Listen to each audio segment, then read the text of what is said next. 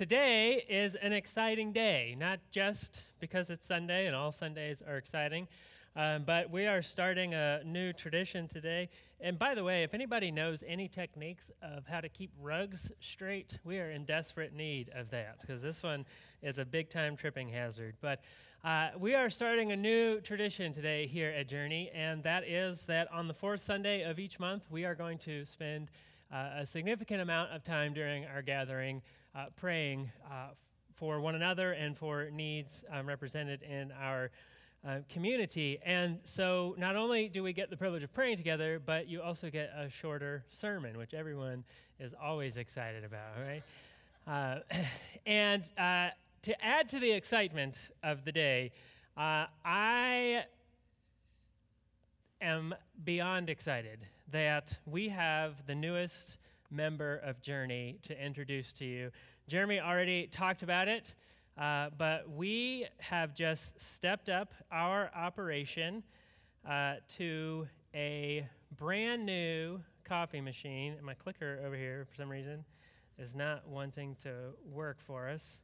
So it was a good lead-in, but a bad execution. There we go. I think it's up there. But there we have a new coffee maker. And this coffee machine allows us to brew coffee for Sunday mornings, and it's delicious coffee, if I say so myself. And the reason why it's delicious is because I have made friends with a local business owner who runs a coffee shop here in Dallas.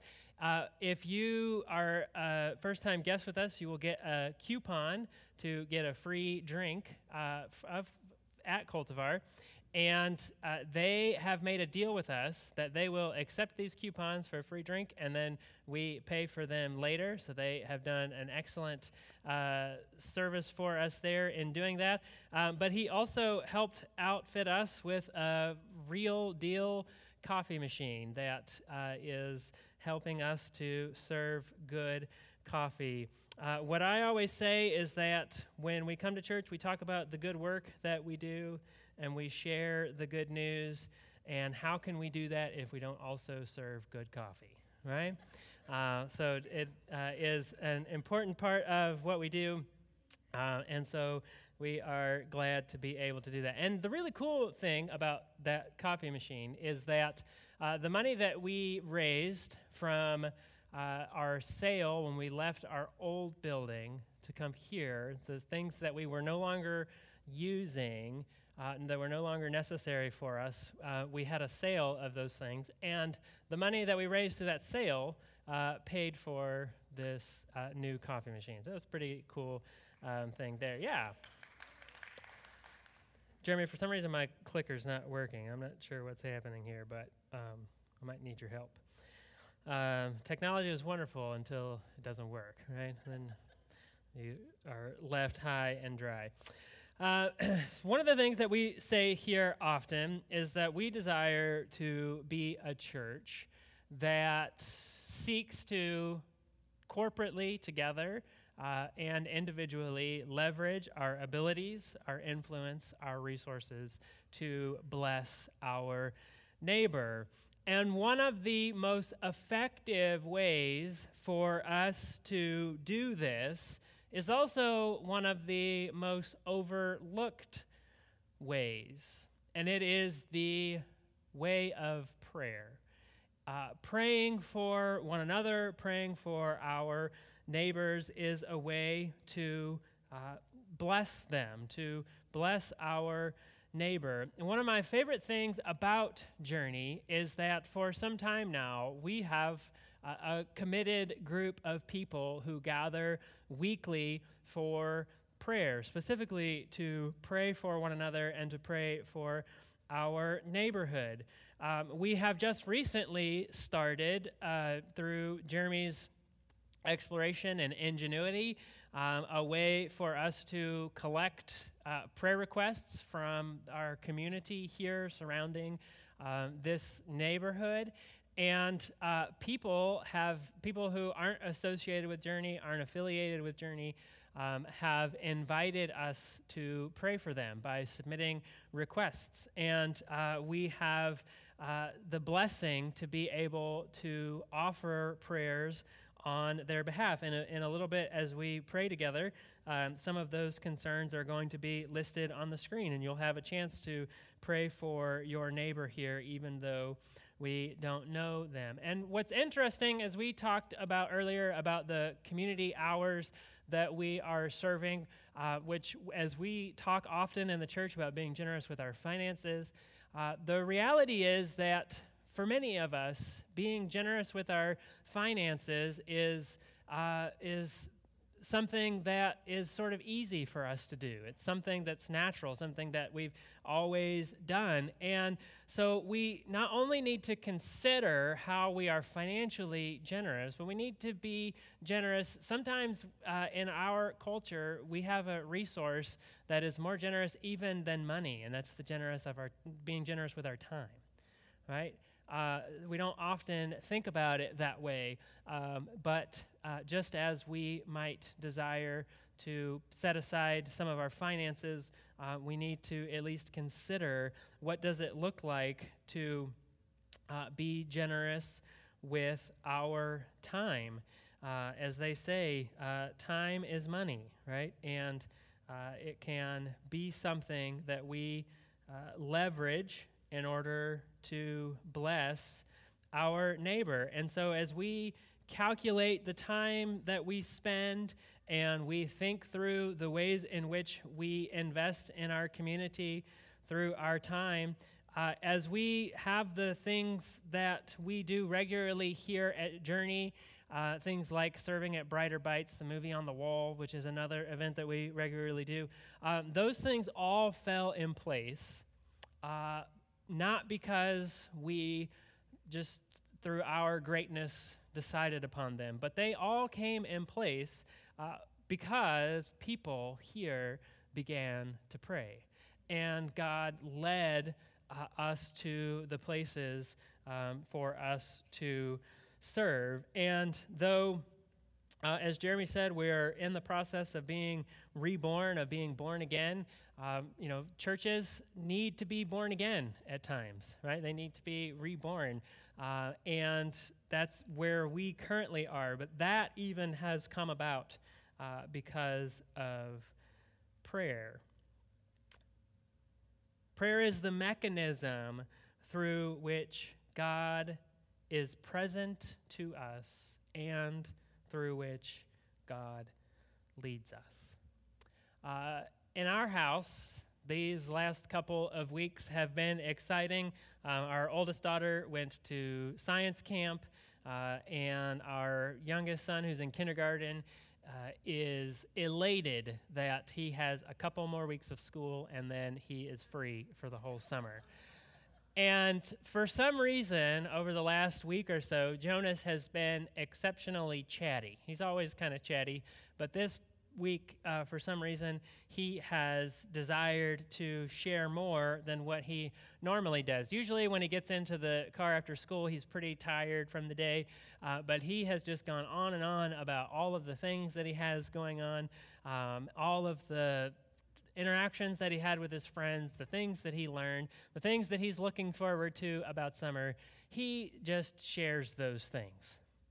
And I was thinking about how I get joy just sitting and listening to Jonas share about his day, right? I delight in knowing what is going on in his life and what he wants to tell me. God delights in his children sharing with him the things that are going on. Now, Jonas is excited because this summer we're going to do some really cool things, and he knows all about them. We've told him, we've shared those things with him. He still takes the time to share with me the things that I have shared with him that we're going to do this summer, right?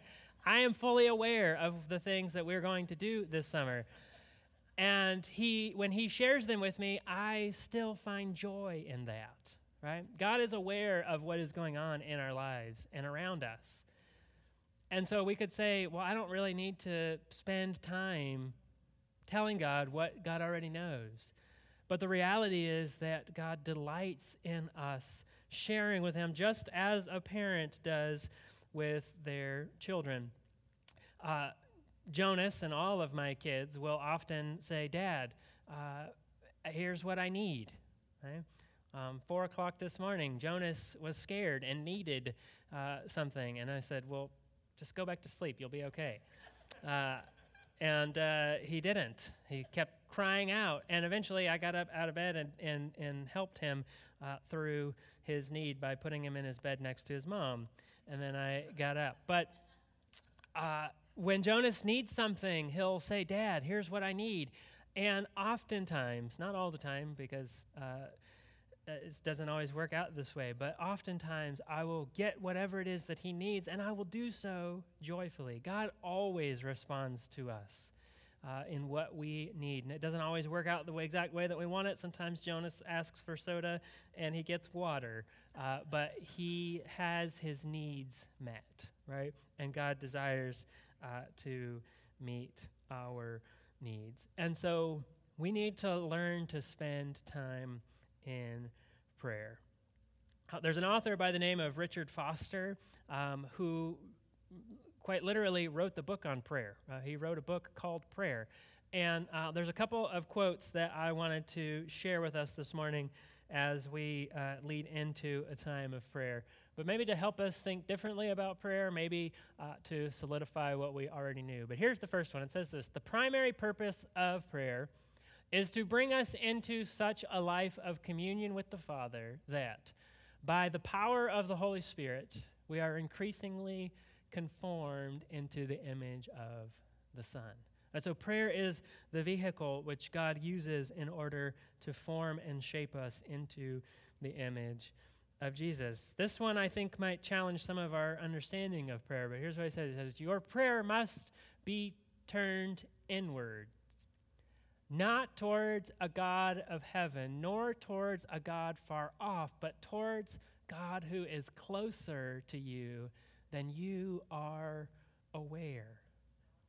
And sometimes we are thinking God is so far away, that God is somewhere out there, and we don't know when we're praying if our prayers are reaching to wherever it is that God is. But God is closer than we could ever imagine, because God is present in and with us. And then this quote: simple prayer involves ordinary people bringing ordinary concerns to a loving and compassionate Father. There is no pretense in simple prayer. We do not pretend to be more holy, more pure, or more saintly than we actually are. We do not try to conceal our conflicting and contradictory motives from God or ourselves. And in this posture, we pour out our heart to the God who is greater than our heart and who knows all things.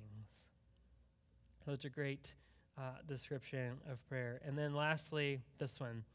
Our problem is that we assume prayer is something to master in the way we master algebra or auto mechanics, that puts us on top, in the on top position where we are competent and in control. But when praying, we come underneath, where we calmly and deliberately surrender control and become incompetent. Surrendering control and being incompetent are two things that in our Western American existence, things that we spend our lives fighting against, right? We want to be in control. And control really is an illusion, right? We have very little control over anything. But we spend our lives seeking, fighting for, positioning ourselves to try and grasp some sort of control. And one of the worst things that you could be called would be incompetent, right? But through prayer, we understand that we control very little. And so whatever it is that we can control, we surrender that. And we take all of our self-sufficiency, all of our thinking that we can solve all of the problems and do all of the things. We lay those at the feet of Jesus and become incompetent for the sake of the kingdom. Earlier, Jeremy read the passage of the person who was apparently paralyzed, right? Unable to move, unable to do for himself what he needed to do in order to find healing and wholeness. And on that day when we read this scripture, he had an encounter with Jesus. Jesus says to him, "Do you want to be well?" He explains to Jesus, yes, right? I want to be well. For 38 years, I have laid here by this poolside, but there has been no one to help me. There has been no one to push me into the water as it is stirred. So Jesus says to him, well, get up and move on. And that's exactly what happens according to the scripture. He finds the healing and wholeness that he sought in Jesus. What's interesting about this scripture, that as we think about our role as kingdom people in the world and the role that we are able to play in loving our neighbor through prayer, through praying, and then through the good deeds of meeting needs as well. But what's interesting is I want to draw our attention to something that is missing in this story. If you were astute as the story was being read, maybe something seemed like it was missing as you heard it. But then if you were actually to look in your Bible, there is this interesting notation there. I'm not sure how well you can see that. Depends on if you have your glasses or how well your eyes work. But there's verse 3, and then it just skips to verse 5. There's no verse 4 here. My Bible, this is a picture of my Bible that I took this morning, and annotates it with verse 4 in parentheses. And then you wonder, well, what happened to verse 4? Where did it go? Right? If you have a King James version, you might see your verse 4 there. And the reason why verse 4 is not in the modern translations is because since the King James version of the Bible was translated, they have found more manuscripts that predate the manuscripts that were used for the King James Version. And in many instances of those manuscripts, this verse 4 isn't represented in the ancient writings. And so most of the more modern translations just simply omit it. But they kind of keep the placeholder there because it's important to know that in some of the manuscripts, this verse is present. And here is what it says. Now, as you're reading this, you got to read it slowly because it is in the King James Version, and there's some strange words in there. But here's what it says. For an angel went down at a certain season into the pool and troubled the water. Whosoever then first, after the troubling of the water, stepped in, was made whole of whatsoever disease they had. And when we think about this troubling the water, it may be maybe make more sense for us to understand it as agitating the water, right? Stirring it up, bubbling the water up, moving the water around. And apparently what the legend was is that an angel of the Lord would come down and stir the water, would agitate the water, and then whoever was first would receive the wholeness and healing that they sought. That's why this man laid for 38 years next to the pool. I want us to think about our role in prayer as agitators. Now, an agitator is not usually thought of as a good thing, right?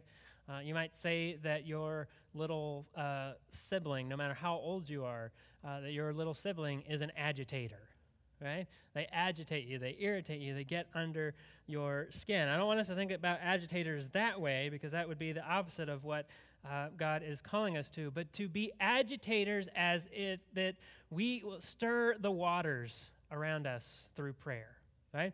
We get involved in the lives of people and spend our efforts and energies praying on their behalf, seeking the blessing of wholeness and healing through the power of prayer. And in doing so, as we agitate the waters, our neighbors will be plunged into the stream of God's healing.